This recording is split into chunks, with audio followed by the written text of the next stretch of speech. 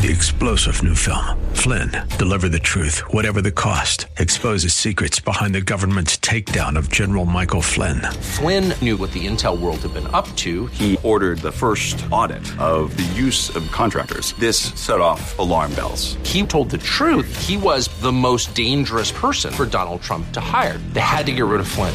Flynn, deliver the truth, whatever the cost. Available now. Watch it today. Go to salemnow.com. salemnow.com. Welcome to Caregiver SOS On Air, presented by the WellMed Charitable Foundation, a program providing help and information for our caregivers who are vital to the health and welfare of so many people in our community. You can hear Caregiver SOS On Air Sundays at 6 p.m. on 9:30 a.m. The Answer. And now, here are your hosts, Ron Aaron and Carol Zernial. Well, thank you very much, and we appreciate you joining us today on Caregiver SOS On Air. I'm Ron Aaron, along with our co-host, Carol Zernial, a nationally known gerontologist. Carol served as the chairman of the board for the National Council on Aging and still serves on that board. She's executive director of the WellMed Charitable Foundation and does a lot of speaking around the country on issues involving aging and seniors and care and caregiving. Good to see you. Nice to be with you. Now, we've got an amazing guest coming up who's going to tell us a story about what she went through as a caregiver, Kay Marshall-Strom, how to stay healthy when your loved one is sick. It was a story you're going to hear soon of survival. Well, and a lot of caregivers go through difficult situations, and if you're a caregiver that's facing really tough times, I think that Kay has a story that you'll be interested in. And you'll hear that in just a few minutes. I want to start out with an amazing story that both of us read about Nora Ephron planning the details of her own funeral. Well, you know, she's an incredible writer, was. If you don't know who Nora Ephron was, if you know the movie When Harry Met Sally, or Sleepless in Seattle, she was a comedic writer. She came from an entertainment family and was well loved in New York where she lived. But I guess what was a surprise, but then it wasn't a surprise to the people who knew her, is that she left meticulous notes about her funeral and even rented out Lincoln Center to hold the funeral, which not all of us can do. But, her work, you don't have to be a celebrity to plan a good funeral or to plan your own funeral. And we have a recent example of that in the late Senator John McCain. Well, that's it. I think that's a perfect analogy for all. There are 4 different events, different speakers at the events. It was well choreographed. He picked the music. He picked all of the music. And I think that, having also planned a couple of funerals recently for some of my own relatives, that knowing what a person would like is such a blessing and such a relief to family members that if all of us could take a page, I mean, how nice to get the funeral you would want if you were around, but to also be thinking, take the time to think about your family and your friends, what would reflect you and what would help them in a difficult time. And so the 3 lessons that we might take away from what Nora Ephron or John McCain did is being decisive with what you want. So don't let anybody guess, do you want to be buried? Do you want to be cremated? Is it a funeral? Is it a celebration of life? My great aunt had a celebration of life, not a funeral. Is it religious? And then how do you want people to recognize you at your death? Now, didn't your aunt have the celebration of life while she was living? While she was living, she said, I don't want a funeral. I want a celebration of life now. So I want to be there. I want to see all the relatives and talk to all the relatives and hear what they have to say. And that's exactly what she did. And she had that opportunity a year before she passed to have that celebration, which was very nice. The second thing from Nora Ephron is prepaying. She paid for Lincoln Center. You can prepay your funeral costs, and that way they don't keep going up and become a burden on the family. Funerals cost like $8,000 to $10,000 to $20,000. It depends on which casket you decide to pick out. You can spend a lot of money. And then don't be afraid to get down into the details. Who do you want to speak?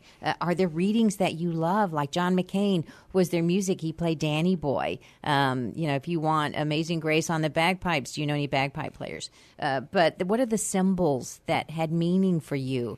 So, I think that's really helpful for us to use both Nora Ephron and John McCain as an example for, you don't have to have a terminal illness like both of them had to think about, how would you like to have your funeral, and how do you take all those details, because it's a lot of details, so that they're not difficult for your family or friends. We're all going to need a funeral or some goodbye. Well, as someone says, you're not going to get out of this world alive. Correct. My friend Gary, who died recently, wanted an all-green funeral, and it turns out there's a cemetery in this community where they don't put in those cement barriers down in a grave. He was buried in a tiny little wooden casket. He was not embalmed, just into the earth from dust to dust. And it was an amazing example of how you could plan your own farewell and keep it environmentally sound. Well, and that's because those chemicals are not good for the earth. Well, they are not good for the earth, and there's a lot of earth that it takes a lot of space to maintain cemeteries, etc. And so maybe that if green is your thing, you can even have a green funeral. I like that. Now, as we take a look at what else is going on in the world, we'll let Carol get a glass of water. You okay? I'm all right. And this is what to do while you're still alive. So we talked about the funeral. 5 life lessons. And so, you don't have to have an end-of-life illness to plan a funeral, but you also don't have to have an a life-ending illness to think about how do you want to live. And so this came from Next Avenue for some folks that work in hospice, work in palliative care, work with the terminally ill, and they find that this is something that people who are facing end of life have in common, but wouldn't it be nice if we practiced it now? And so one of the things is adjusting our priorities. So many of us, we get caught up in the day-to-day, and this is even true for caregiving. We get caught up in the caregiving, so much so that we don't raise our heads and look around and think about our other family members. Who are we losing touch with we don't want to lose touch with while we're in a caregiving situation? Is it the work or the people that matter to us? Making time for other people. That may cost money. It may be you've got to do a trade. I think, when I'm thinking about our guest, she's probably got some hints for us. And then the last thing I think that came out of this is having meaningful conversations. When you get the opportunity, your loved ones know that you love them, but have you really told them that? Taken that time to have that conversation in case something ever happened, or just to let them know? Because if you think about a time that somebody said they loved you or told you something really significant, you probably remember that moment in your life, and wouldn't you like to have that moment with someone in your own life? Versus, I know more people than I really care to recount who have said, I wish I'd only made amends, or I wish I'd only whatever. Well, that's right. And so... And once they're gone, it's too late. So forgiving people along the way, thanking people along the way, saying I love you along the way, making that a part of your regular life, even if you're facing tough caregiving times, make time for that. Let me thank our listeners for joining us at 9:30 a.m. The Answer. I'm Ron Aaron with Carol Zernial. You're listening to a program that comes to you every week, and we're glad you join us at 6 p.m. Sunday afternoons. You can also get podcasts of all of our shows, and they are available to you at absolutely no cost. And we are also available on iTunes at no cost, and on whatever that service is on Android. I can never remember what it is. Yeah, if you just look at I should write that down. Caregiver SOS on Air podcast, you will find us. Perfect. So we've done 5 life lessons. This is one that is... Here's life lesson number 6. Yeah, and this one has been written over and over and over again. My friend Sidney Wolf, who ran the Health Research Group in Washington for decades, wrote a book on the worst place to be when you're sick is in a hospital. And you've got something on hospitals may be bad for your health. Well, this is from our friend Paula Spann, who writes for the New York Times in the New Old Age. And she was writing about how dangerous hospital stays are after you get out of the hospital. And what happens, and if you're a caregiver, you may have seen this, and just know it's not unusual for a person to come out of the hospital and have decompensated, have gone downhill just from the hospital stay. So let's think about what happens in a hospital. The person gets woken up 20 times a night to do labs. They may not like the food. They may not get a chance to eat the food because they missed it, or they can't. There was somebody that had dementia that I knew that actually the nurses set the food down and she didn't know how to eat. And they just left the family, food. And they would leave the food there, Wow. and the family would have to come in and feed her. And then all that inactivity is so dangerous. So what happens as a result of being in the hospital can be weight loss, some mild delirium, muscle loss, not being able to walk. I've had relatives that came out of the hospital and they couldn't walk. And so going to the hospital is very dangerous. You've got a higher risk of falls for up to 10 weeks after a hospital stay. And so I guess the bottom line on this is hospitals are trying to change. They recognize this. You just said people have been talking about this for a long time. Children's hospitals see themselves as a place of healing for children. How many adult hospitals or adult floors of a hospital have that same healing feeling? So what could they do to make it more conducive? Letting older people wear their own clothes so that they can get up, even if that means dragging that pole. I've been in a hospital. I dragged the pole all over the floor. It's not that hard. Much better to get up when you need to. Making sure that they get the meals. My dad stayed in a hospital recently, and they had wonderful food, and he had a menu every night. When he came home, all he could think about was, well, I was in the hospital, I had this menu, and I could choose between all these different meals. What a real plus. He missed the meals. So somebody got that part right. And then, making sure that they're only taking the labs. There are some hospitals that say, we should never wake up a sleeping patient, because a sleeping patient is a patient who's probably getting, well, and especially at night when they're supposed to be sleeping or when they normally sleep. Another hospital, same dad, would poke him every 3 hours to check for diabetes. He didn't have diabetes. His blood sugar was fine, but they kept taking his blood sugar, and we were just having to beat the nurses up to get him away from him. And so which labs are necessary? So until the hospital decide to do all of those things, it may be up to the family. The New York Times points out it shouldn't be up to the family. Well, you got to be assertive.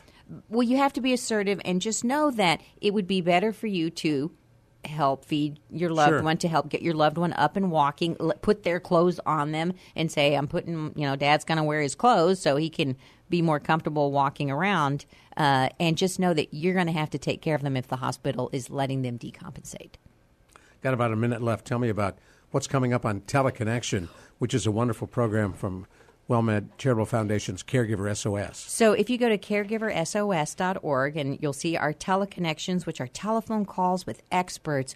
We have a former guest, Dr. Sarah Dirks, who is a geriatric dentist. I've had her on. She's fabulous. She's going to talk about your mouth health and how that affects your body, and what you need to do if you have an older, frail loved one. We don't think about their teeth enough. This is a huge gap.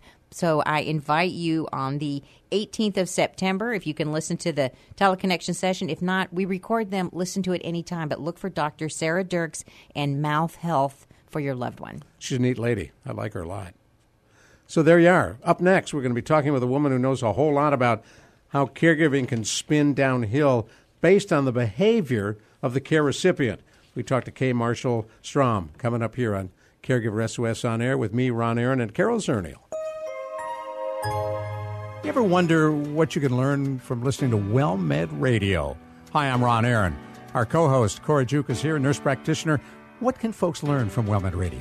We talk about a lot of things such as chronic disease management, how to manage your diabetes, your blood pressure, but we also talk about social issues such as what WellMed offers and what you can do to improve your health and improve your life.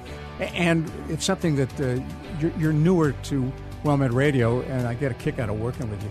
What is it you like about doing radio? Well, I like to make sure that my patients are educated, that they know how to take care of themselves, because I only get a brief moment in time to take care of them in the office, and I want to partner with them and make sure they have everything they need at home.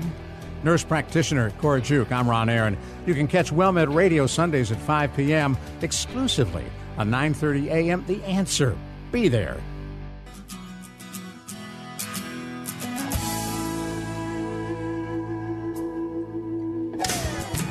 Well, thank you so much for staying with us right here on Caregiver SOS On Air.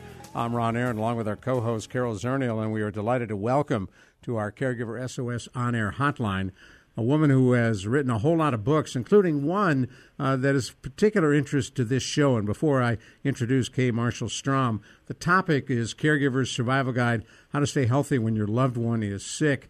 And in your family, Carol, you faced a lot of these challenges for people who are caring. I'm talking to Carol Zernial real quick, and then we're going to come to you. That's okay. In your life, you know what it's like to keep yourself healthy, trying to care for someone who isn't healthy. Well, I think that's the challenge for anyone who's caregiving, is trying to stay healthy. And so it's nice to know that Kay has written a book to help us walk through that. But, you know, a lot of times we caregivers sort of give away the farm. We give away our own health to take care of somebody else. So welcome, Kay, to Caregiver SOS On Air. And let me introduce you for our listeners. You, in fact, in your bio say, Kay Marshall Strom, who am I? And then you have a list of things you are. I'm a beach walker, a gardener, an off-key singer. You and I share that. I'm a wife, a mother, a sister, a daughter, and a friend. But most people know me as a writer and a speaker. And we really appreciate you coming on with us. Tell us how you got to the point of wondering about how to stay healthy when your loved one is sick. You have personal experience with that. That's right. I was a caregiver, and I wanted to know how to stay healthy. I looked and looked for books that might help me and give me some guidance, and I couldn't find anything. I found a lot of books about how to take care of the person who was ill, but I didn't find anything about how to take care of me. Now, so that's why I decided. Mm-hmm. I'm sorry, in your own case, you were caring for your husband? That's right. Tell us about that and how you faced that as a caregiver. Well, my husband, we didn't have any idea what was happening. He just seemed like he was making a lot of silly mistakes, and he kept saying, "It's not me, it's you. You just don't realize it." And I thought, well, maybe he's right.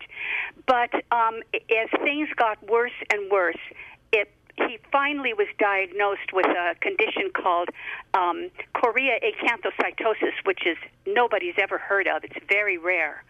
And what was happening was his brain was being destroyed, one part at a time. By we what? Knew it would be by whatever was what this disease was causing it. You know, I don't know exactly what. Again, it's so rare. He was diagnosed at UCLA Medical Center, and they had never heard of the problem before. And they'd never seen a case. Say the name of the disease again. Chorea acanthocytosis. We're looking at each other going, nope, we've never heard of it. No. My poor husband, he would tell people he had Koreans can't have psychosis. So it was close.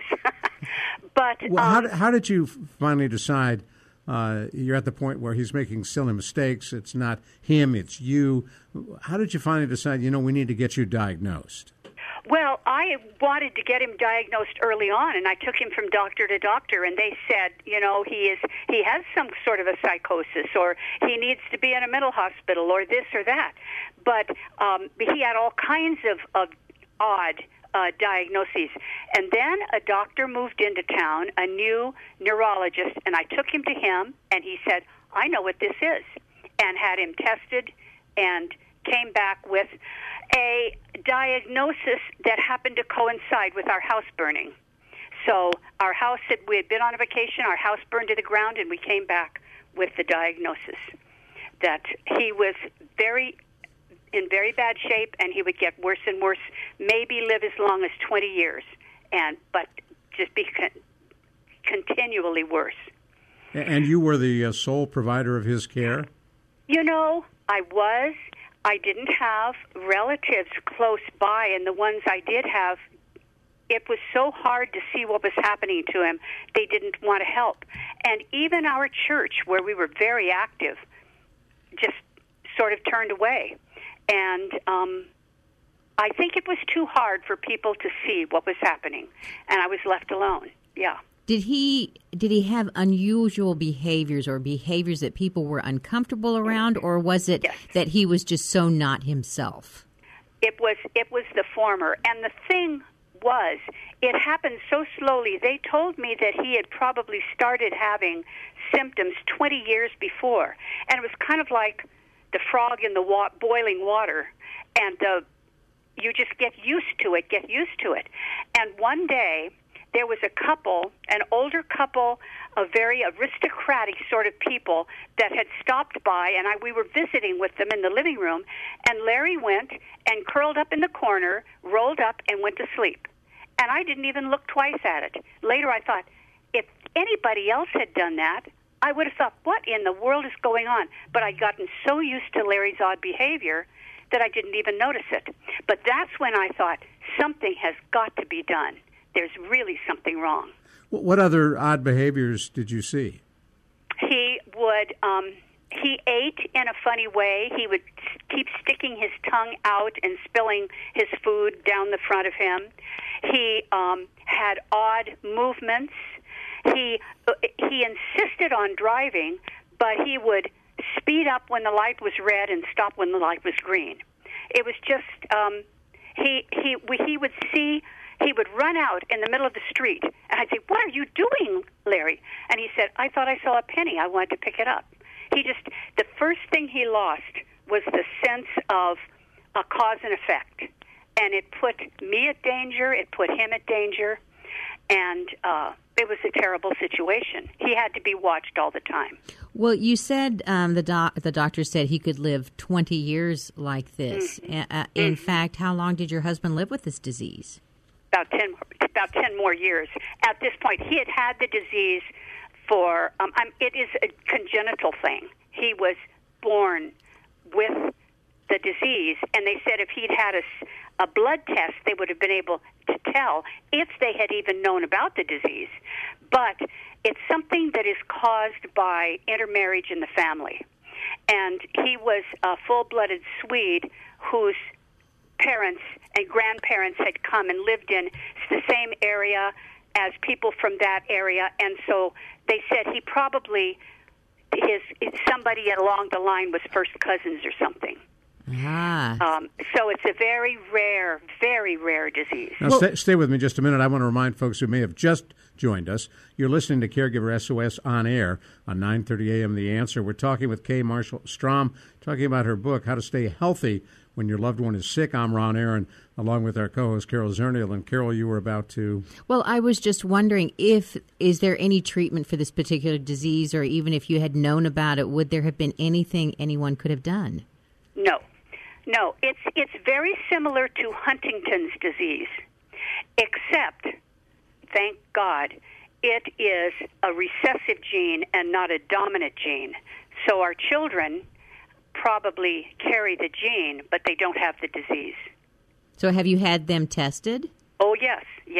And nothing would ever show up unless they were to marry someone who also had the recessive gene, which is very, very unlikely. Right. Well, so your husband has a disease. It's very unusual.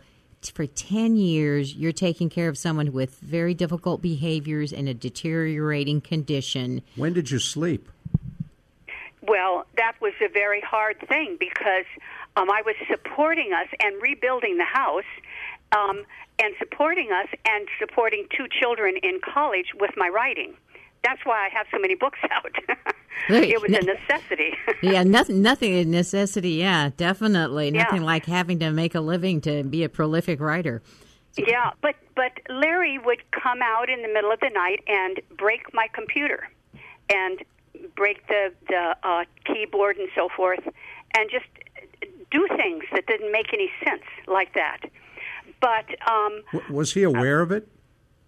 I don't know, and I asked the doctor that, and the doctor said he does not think the same way we think, and so there's no way of knowing what he's doing just to get attention and what he's doing. But he would threaten to kill me.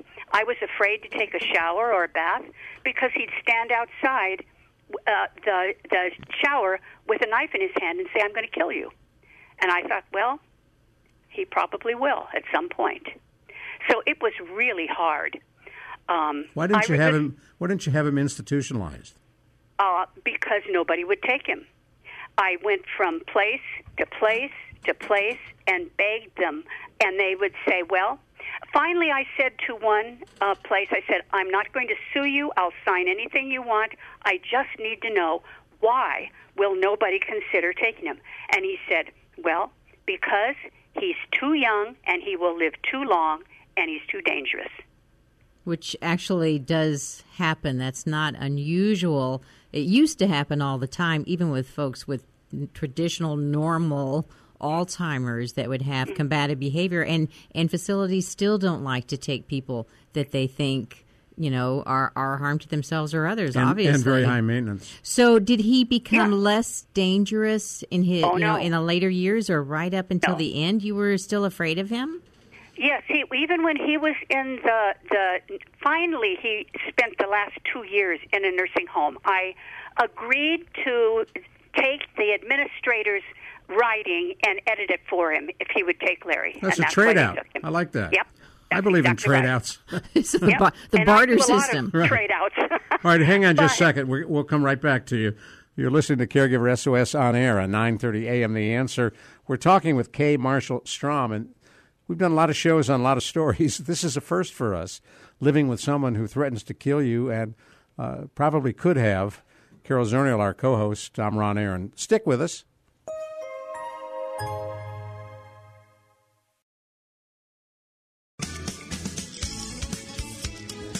You're listening to Caregiver SOS on air on 9:30 a.m. The Answer. I'm Ron Aaron, along with our co-host Carol Zernial, and we're talking with Kay Marshall Strom, an amazing story. She is a writer, she is a speaker, author of the book A Caregiver's Survival Guide.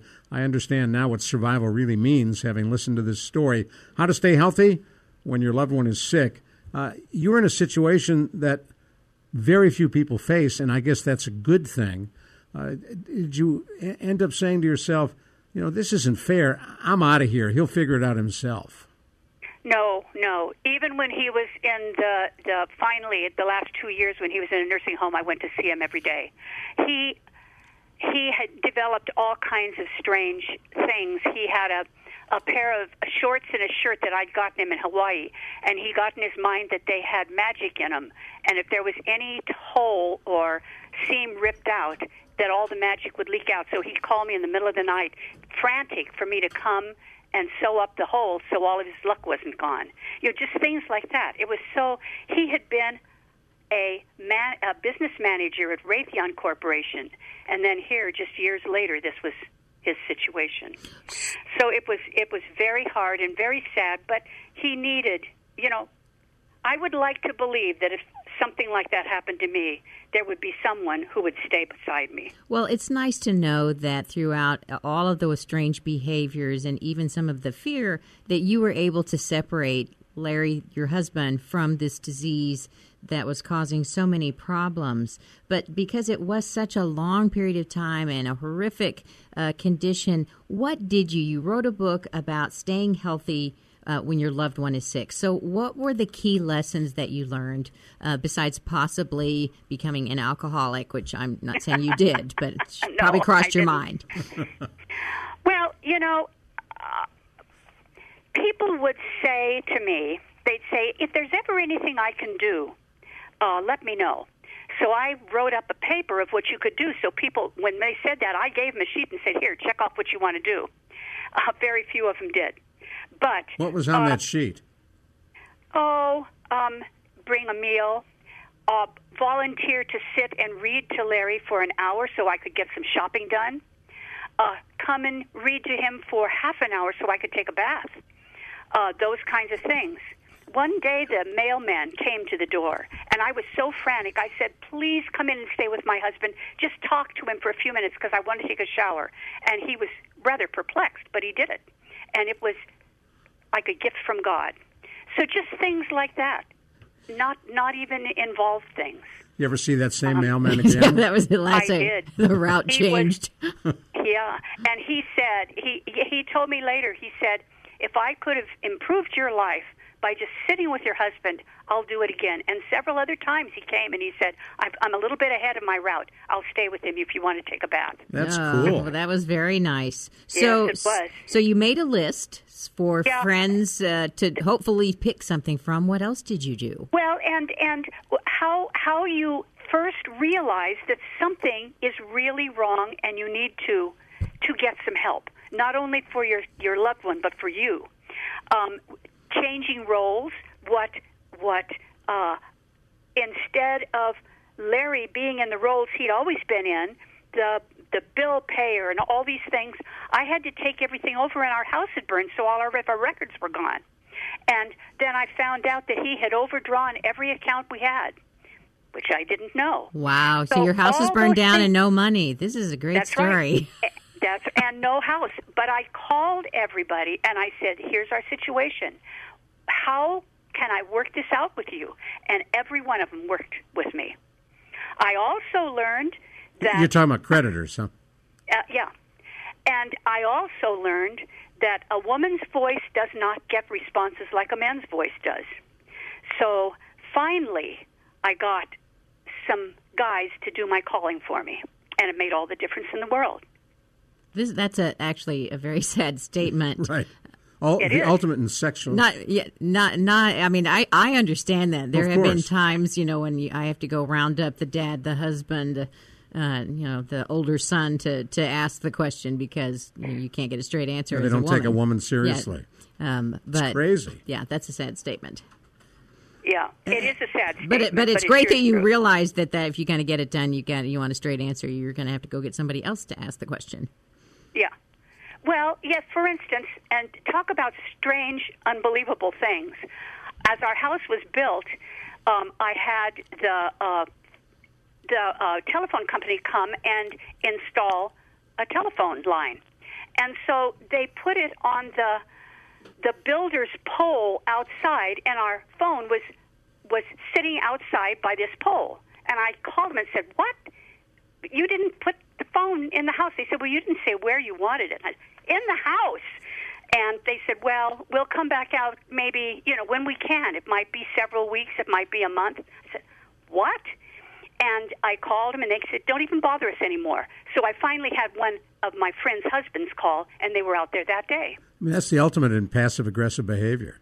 Yes, it is. It's just crazy. And it is the ultimate in absolute frustration, I'll tell you. Well, when you meet with other caregivers, because every caregiver's situation is unique, and you certainly had multiple things going on, do you see yourself in other people? Do you think they hear you when you say, take care of yourself, you need to, worry about you staying healthy? Yes. And the usual response is some degree of, thank you. I can do this without feeling guilty then. The emotions that we would feel, that they would feel, are we need to understand what those are and that they're all right. We're not bad people for being angry at times, for being afraid, for wanting to give up, for being feeling guilty for what's going on. Those are things that are normal, and it's not wrong. We just have to handle those things. All right, stay with us a minute, Kay. I want to let folks know who may have just joined us. You're listening to Caregiver SOS on Air. Kay Marshall Strom is our very special guest, a writer, a speaker, a caregiver's survival guide. Her book, How to Stay Healthy When Your Loved One is Sick. I'm Ron Aaron, along with Carol Zernial. And Kay, I apologize for interrupting. No problem.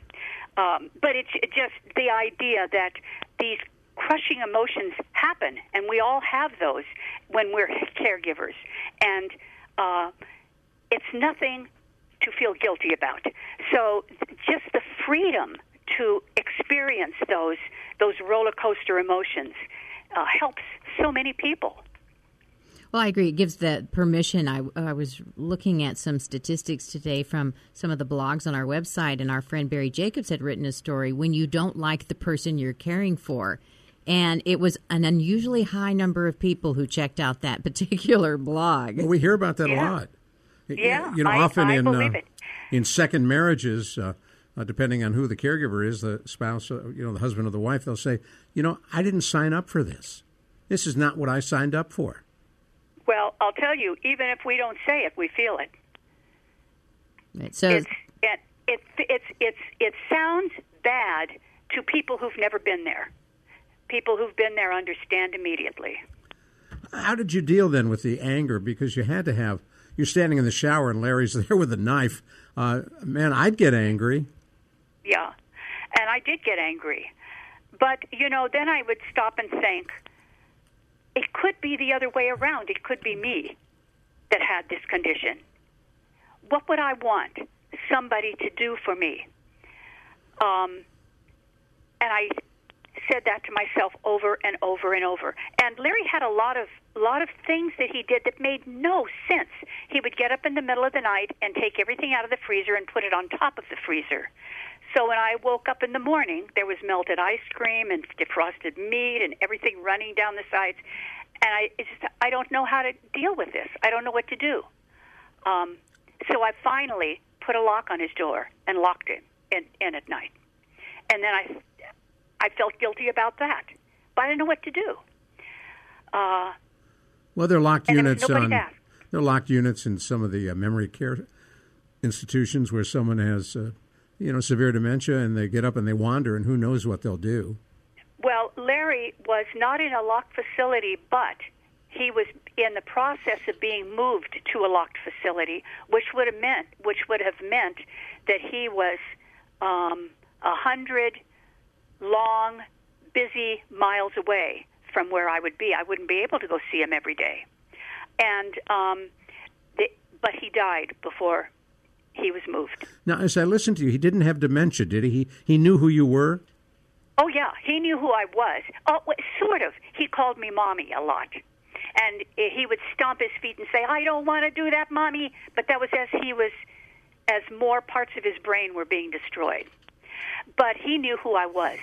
But he also blamed me in some way for what was happening because he always tried to hurt me. They would not let me come to the care facility alone. I had to have somebody with me because he was too dangerous if I was alone. I was hospitalized 3 times with concussions from him knocking me over and so forth. Wow. So it was hard. Well, if looking back, is there anything that you would have done differently, kind of looking at the whole 10 years? I think I would have been more assertive in getting help. I couldn't afford to hire somebody, and at one point, one person who was a professional caregiver said, well, I'll just come out and stay with him every week, once a week, so you can get out. That lasted 1 week, and she never came back. So I don't know what I would have done different. I still am glad. I'm glad that he and his family knew that I cared enough to care for him. I'm glad my children knew that. I'm glad my children know that if anything happened to them, I would care for them. So maybe I wouldn't do anything different. Was there never a time where you thought, I'm just going to put a pillow over him and snuff him out? There were a lot of times I thought that. And one time in a class I was teaching, a doctor came up to me at the end and he said, I know that condition, and when you get to where you can't stand it any longer, give me a call and I'll go visit him. And I started thinking about that. I said, well, go visit him? And he said, your problem will be over. I kept his card for probably 2 months, and I looked at it so often that I said, I've got to get rid of this, and I destroyed the card. I burned the card. Well, it's an amazing story. It's, so many caregivers go through these terrible, terrible ordeals that many of us wouldn't be able to deal with. But if folks want to get your book, a Caregiver Survival Guide, How to Stay Healthy When Your Loved One is Sick, where would they find your book? It is on my blog site, although my blog site is being repaired right now, so I don't know if it is, K@kstrom.com. And it can be ordered from me, or it's on Amazon, it's on in bookstores and so forth. Well, we sure wish you luck. You win the award, by the way, for the worst one of the worst stories we've ever heard. And we've been doing this for years. Yeah. Wow. Well, I'll tell you, I would not want to live through it again. But I'll tell you, there are people who come out and do such wonderful things. I went to a Christmas party, and I was talking, and I was just so desperate to talk to somebody that a woman came and stood kind of near me and said, "Hi, how are you?" That was the wrong thing to ask me. I started pouring out my story, and I purposely took a breath in the middle of a sentence rather than at the end so she wouldn't be able to say, "Well, goodbye." And I didn't know this woman, and she stood there and listened to me. And wow. A couple of years later, I saw her again, and she said, "I just knew you needed to talk." I can't tell you how much that meant to me. That's pretty cool. Hey, we thank you so much for coming on and for sharing this incredible story. Kay Marshall Strom, writer, speaker, author, and thank you very much. Take care. Well, thank you for having me. Bye-bye. Bye-bye. Wow. I can't imagine. It's horrific. It's a horrific story, and that she came out still sounding like normal. Larry was her husband, and she loved him till the end. How wonderful was that? Till death do us part. Unbelievable. Take 10 is next. I'm Ron Aaron, along with Carol Zernial. This is Caregiver SOS on air on 9:30 a.m. The Answer. You ever wonder what you can learn from listening to WellMed Radio? Hi, I'm Ron Aaron. Our co-host, Cora Juke, is here, nurse practitioner. What can folks learn from WellMed Radio? You know, we talk about a lot of things such as chronic disease management, how to manage your diabetes, your blood pressure, but we also talk about social issues such as what WellMed offers and what you can do to improve your health and improve your life. And it's something that you're newer to WellMed Radio, and I get a kick out of working with you. What is it you like about doing radio? Well, I like to make sure that my patients are educated, that they know how to take care of themselves, because I only get a brief moment in time to take care of them in the office, and I want to partner with them and make sure they have everything they need at home. Nurse practitioner Cora Juke, I'm Ron Aaron. You can catch WellMed Radio Sundays at 5 p.m. exclusively on 9:30 a.m. The Answer. Be there.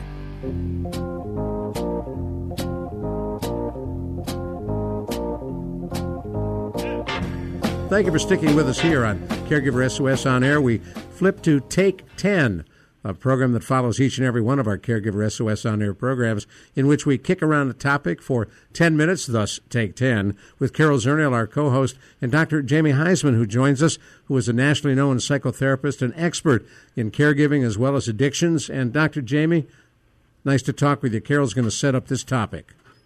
All right. Wonderful. So, hi, Jamie. Today, we wanted to talk about, we've done an interview with a caregiver who was afraid of the person that she was caring for. He was violent and threatening, and she could not find placement for him because the facilities were afraid of him as well. So what do you do when you're afraid of your loved one? You know, Carol, this is a great topic because it happens way too often, and it's pretty much kept silent, like out of shame and stigma. Caregivers just don't want to talk about it. I think it's also a dirty secret in terms of skilled nursing and the way we actually work with residences for seniors of this type of aggressive behavior, which is not really well. So as a caregiver, I'm sure she's had to learn a lot of techniques, if you will, for stabilizing. But basically what we do as clinical social workers for crisis stabilization and kind of triage in some ways. Well, but at the same time, she had to plan for, him feeling assured, listened to, in some ways have some measure of trust. Otherwise, we all know that the issue will be exacerbated and the aggression will pop out. Well, and she mentioned that she felt like he blamed her for his getting this disease, this brain disease. That's an incredible jump-off point for us on this show, which we talk about often. Miguel Ruiz, who wrote The Four Agreements, which is a fabulous transformational a book that everybody on the phone should get, talked about the agreements that be impeccable with your word, don't assume, and don't take things personal. And the fourth is do your best. When he said don't take things personal, she obviously has to, and we as caregivers have to be able to separate the actual condition, the issue, the actual aggressive health concern or whatever's creating the agitation or aggression from our loved one who is also there. So in not taking it personal, we can actually separate our loved one, if we can, from the disease and act accordingly, because it's going to trigger all the issues of our family of origin if we think that the person is talking directly to us. Well, she did not personalize it, and in fact, Carol commented to her that it's just amazing and so wonderful that you're not taking any of these behaviors personally.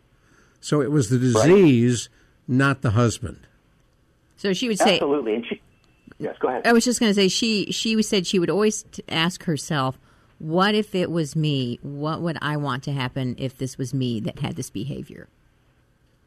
And I think what she would want to happen is probably what clinical social workers do in their life, if you will, their professional life, is that she needs to allow, obviously, her loved one and caregivers in a similar situation is to keep as much control of their life as possible. She needs to obviously reassure them and connect with them and bear witness and listen to them as opposed to reacting and becoming oppositional and scared.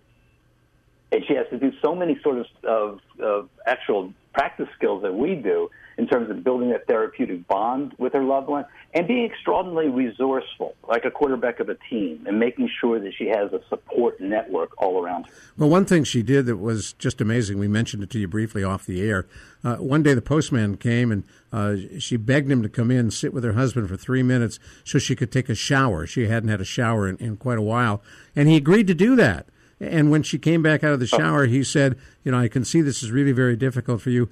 I'm happy to come back and sit and read to your husband while you take care of personal stuff. So if he ever got ahead on his route, he would say, I'm ahead on my route today. Do you need a few minutes? And he did it several times, she said. How resourceful. How wonderful. And obviously, necessity is the mother of invention here. So we just had a conversation yesterday about the integration of behavioral health in our medical clinics. And somebody said, and I'm obviously a big caregiver proponent, get the caregiver to sign, get them part of the medical record, get them as an ally, whether they're biological or they're a family of choice. And one person said, look, my patient lives under a tree. Under a tree, lays there, goes there every day, is homeless, and has nobody. And I said, you know what? Once you really bond with this person, I bet you they have somebody, a coordinator of a homeless shelter, somebody out there in the street that they'll actually bring into the healthcare process that can act as an ally. So we have to be very, just like her, creative in this process. Well, let me ask you a question. If a caregiver really has someone who's living in the home who she believes is a danger to themselves and others, including herself as the caregiver, what kind of options does a person have in terms of immediate danger and maybe over the long term? Well, this is a real tragedy in our society because any long-term care issues have been kind of preempted, if you will, in the 80s of deinstitutionalization, where we actually closed up any center that could on an ongoing basis help somebody with constant, consistent violence and aggression. Obviously, she needs to really connect with the Area Agency on Aging, number one, and you know that for sure. You could probably connect them locally easy enough. But there, obviously, she's going to find places, if you will, or support groups or people that have gone through the same issue. Immediately, she and hopefully caregivers around her, whether they're family or not, will make the physician and any licensed clinician aware so that if he is a danger to her or others, immediately they can actually Baker Act him. Because let's face it, when he's in an episodic violent state, there's nothing or nobody can reason with them. They doesn't have real strong practice skills, and even then we can't. So having, if you will, professionals on call to be able to do the Baker Act, and also be able to tell your local authorities a little bit about what's going on so they, too, are ready. All right, hang on just a minute. I want to come back to you in a moment and find out whether the Baker Act means making water-boiled bagels or something else. You're listening to Caregiver SOS on Air's Take 10 on 9:30 a.m. The Answer. I'm Ron Aaron, along with Carol Zernial, talking with Dr. Jamie Heisman. So what is the Baker Act? Well, unfortunately, you're right. That's a geographic specific law in the state of Florida where if somebody's a danger to themselves or others, there's a 72-hour hold that any policeman, licensed social worker, psychologist, or physician can actually get somebody to a very safe psychiatric hospital, if you will, or if it's a medical condition, they're on a one-to-one basis. And every 72 hours, you can do the condition, do a biopsychosocial immediately, and see if that person is at all able to go outside and be discharged. We have that in Texas. You do. So you can explain it to your listeners in Texas then. What, same thing? Same thing. It's the Baker Act. So, same idea. It is the Baker Act. Right. So I thought the Bakers were from Florida. Great. So the good news is that you can call 911, let them know that your loved one is having a violent episode, and have that person physically removed and held for up to 72 hours, like 3 days. Absolutely. And in that time, you obviously can't take a respite. You have to make sure you have, if you will, an informal or formal network of people around you, agencies around you that are supportive, that know of the situation. Obviously, staff securing a violent person is very difficult, even in the best of psychiatric hospitals. So if you don't have that support network in place, and you don't have, people that are ready to assist and help, danger can result. Now, she took to locking his door at night, locked him in a bedroom. Wow. Yeah, which is that's a tough deal. It is a tough deal, but she was afraid he'd kill her. Absolutely. This is really, again, a huge societal need, again, for better residential facilities for precisely this type of patient. We really have to go to our congressmen and really talk about elder care in a very authentic and real way. Because this particular person doesn't need to be locked into a place. Obviously, it's not going to help them. It certainly is a great strategy for her, having nothing else. It's survival. But we do need, survival, exactly. But we do need placements where this can be met in a much more therapeutic way. Carol, you get the last word. Well, I would just like to say that if you are a caregiver and you are in a situation where you do feel like you're unsafe, you do need to call 911. I would say do not hesitate if you feel that you're in danger, and it may be that this happens over and over again, and we would be happy to work with you at Caregiver SOS if you cannot find assistance in your local area or want to work on this issue. Jamie, thank you. Carol, thank you. I'm Ron Aaron. This was Take 10 on Caregiver SOS on air on 9:30 a.m. The Answer. You've been listening to Caregiver SOS on air, presented by the WellMed Charitable Foundation. Email suggestions and comments on this radio program to radio@wellmed.net. And join your hosts Ron Aaron and Carol Zernial for another edition of Caregiver SOS on air on 9:30 a.m. The Answer. 3-star General Michael J. Flynn, head of the Pentagon Intelligence Agency, knew all the government's dirty secrets. He was one of the most respected generals in the military. Flynn knew what the intel world had been up to. He understood its funding. He ordered the first audit of the use of contractors. This set off alarm bells. The explosive new documentary, Flynn, Deliver the Truth, Whatever the Cost, uncovers the facts behind this scandal. Flynn told the truth. He was the most dangerous person for Donald Trump to hire. I find out the worst enemy that I'm going to face in my life is right here in America. They took my assessment and they wanted me to change it. And I was like, I'm not changing it. They had to get rid of Flynn. With in-depth interviews, archival footage, and never-before-seen personal records of the man behind the headlines. I just felt like I was drowning. Flynn, Deliver the Truth, Whatever the Cost. Available now. Watch it today. Go to salemnow.com. salemnow.com.